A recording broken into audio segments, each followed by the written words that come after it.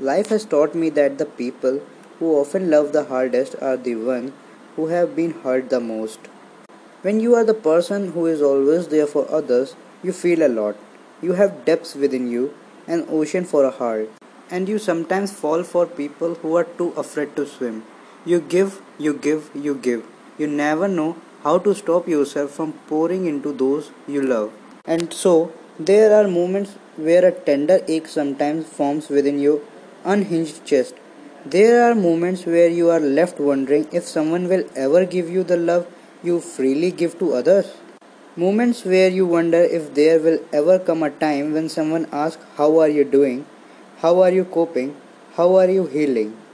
See, sometimes the person who is always there for everyone else needs someone there for them.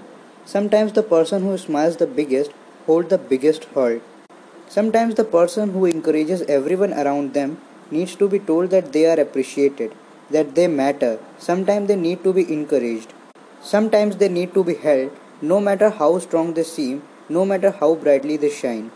So, if you are the person who is always there for others, know that your heart is rare.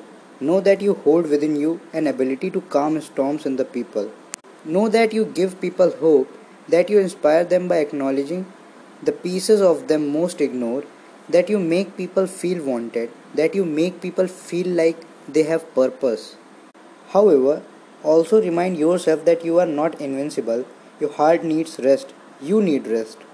Remind yourself that you do not need to carry the weight of the world on your shoulder, that you may not be able to save everyone, that you may not be able to heal every hurt.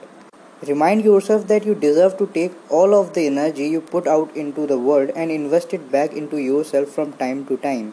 That you are worthy of the love you keep giving to everyone else. Remind yourself that you don't always have to be strong, that you don't always have to be fixer.